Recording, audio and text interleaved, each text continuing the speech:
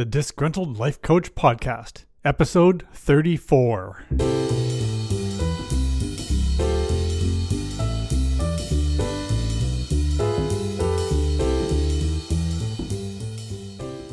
The Disgruntled Life Coach Podcast. It won't make your love life better. It won't make you more successful financially. And it won't make your horrible, blurry desert island Zoom background any more inviting. But if you listen carefully, you might just end up a better person, and maybe those other things will follow. Or not. Whatever. And now, the Disgruntled Life Coach Podcast.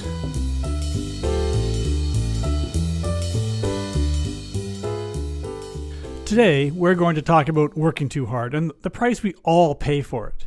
Before I really dig in, I want to first recognize that the topic and the fixes I'm proposing are in a kind of privileged category. There are those high-skilled workers in places like manufacturing, hospitality, and some trades that will just not have the luxury of taking advice from someone who is extremely lucky to have been afforded an education and also able to work from home during a pandemic. This, I realize, is not everyone's reality. And I think whatever changes we make for ourselves, all of us, especially in some privileged category, should work hard to make those changes for everyone, everywhere. I mean, we're all in this together, so let's try to help everyone with this. So for a definition, we're going with overwork, which is to work or cause someone to work beyond their capacity or strength.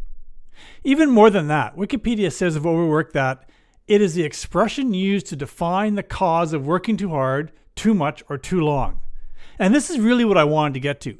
It's not too much work, or too many hours, or work that is too hard. It's all of it, and the shrinking net pay that most working class people are realizing with every passing year, just kind of as an added insult. It's hurting us. It's hurting the economy, and it's hurting the environment. So we need to find some ways to chip away at this problem a bit.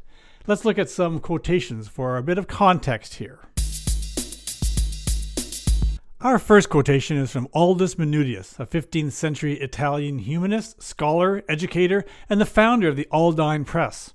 Although his printing press came a few decades later than the famous Johannes Gutenberg press, Manutius is generally recognized as bringing the printing process to a much higher standard and introduced many advances never seen in Gutenberg's era.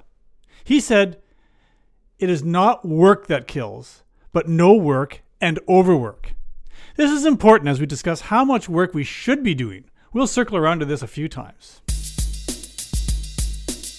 Our second quotation comes from the predictably capitalist position of thieving asshole Thomas Edison, who spent the majority of his weak working life riding on the backs of others that he had worked very hard for his benefit.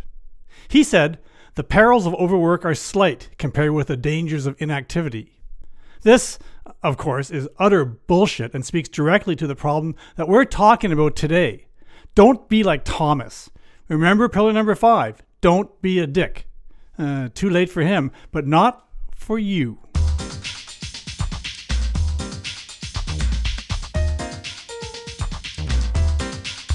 Our final quotation comes from Rudyard Kipling, an English journalist, short story writer, poet, and novelist, with such titles as The Jungle Book and Rikki Tikki Tavi, among many others, and many short stories including The Man Who Would Be King, and memorable poems including Mandalay and Gunga Din.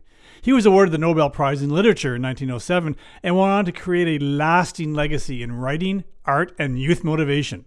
He said, "More men are killed by overwork than the importance of the world justifies."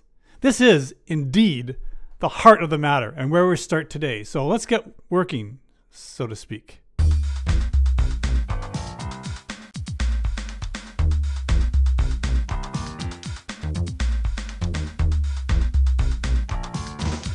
Remember back in the 50s and 60s where they thought that stress and overwork caused ulcers? Well, today we know they were wrong. Ulcers are caused by an infection, caused by the H. pylori bacteria. And stress, poor diet, and alcohol just make ulcers worse.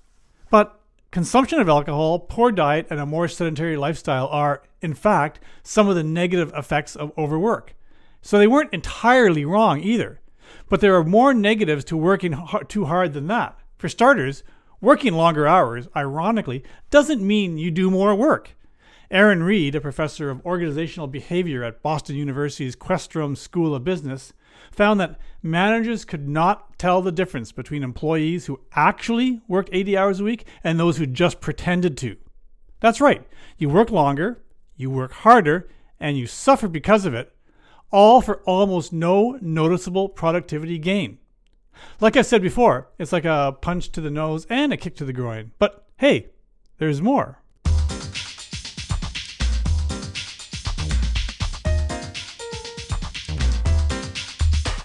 Let's talk about sleep.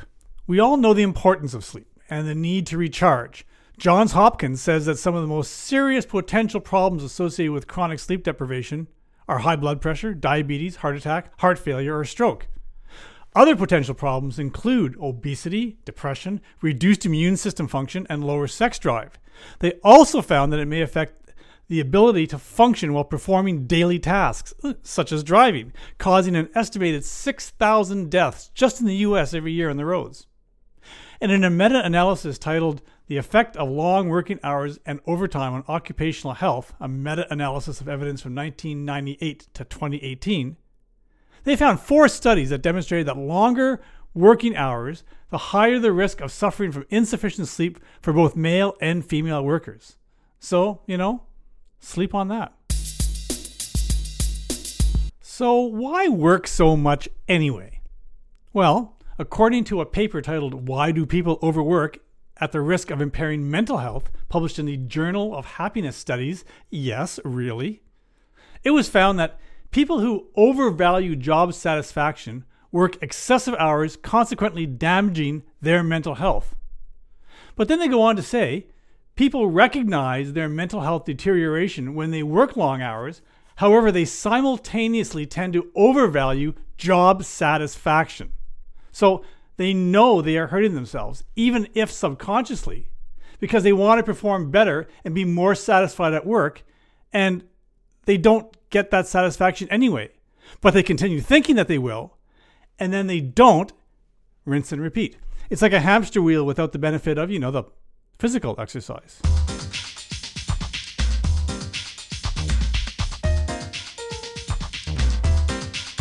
And what about your heart? Well, I'm glad you asked, because there is a mountain of evidence that suggests overwork and long hours cause or increase the severity of a number of cardiovascular conditions. The journal Environment International published a study titled, get ready for this, Global, Regional, and National Burdens of Ischemic Heart Disease and Stroke Attributable to Exposure to Long Working Hours for 194 Countries, 2000 to 2016, a systematic analysis from the WHO IOL Joint Estimates of Work-Related Burden of Disease and Injury. Holy shit. Anyway, they found that each year, 750,000 people are dying from ischemic heart disease and stroke due to working long hours. So for a global perspective on that number, that means more people die from overwork than from malaria. So what can be done about your overwork problem? Like I said, this will only work for some people, but I do have some suggestions.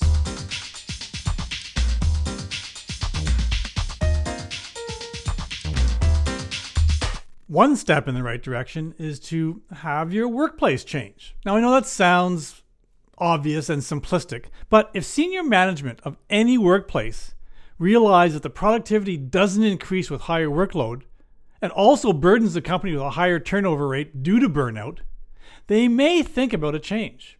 In an article in the MIT Review titled Fixing the Overload Problem at Work by Aaron Kelly and Phyllis Moen, it was suggested that workplaces focus on results rather than workers' time, put less importance on the always-on scenario of workers, and give workers, within reason, more control to dictate their working conditions. It's worth having that conversation, at least to see whether or not you should be, polishing up your resume.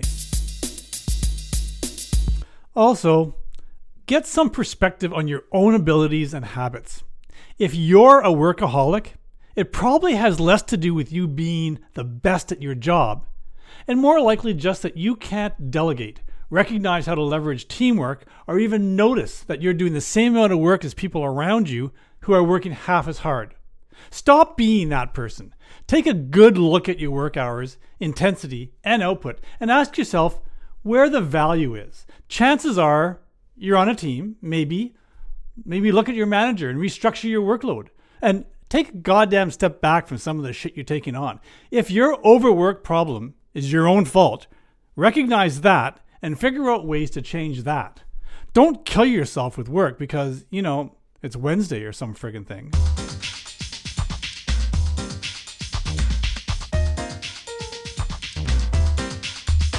And as radically simple as this sounds, try to improve your work-life balance.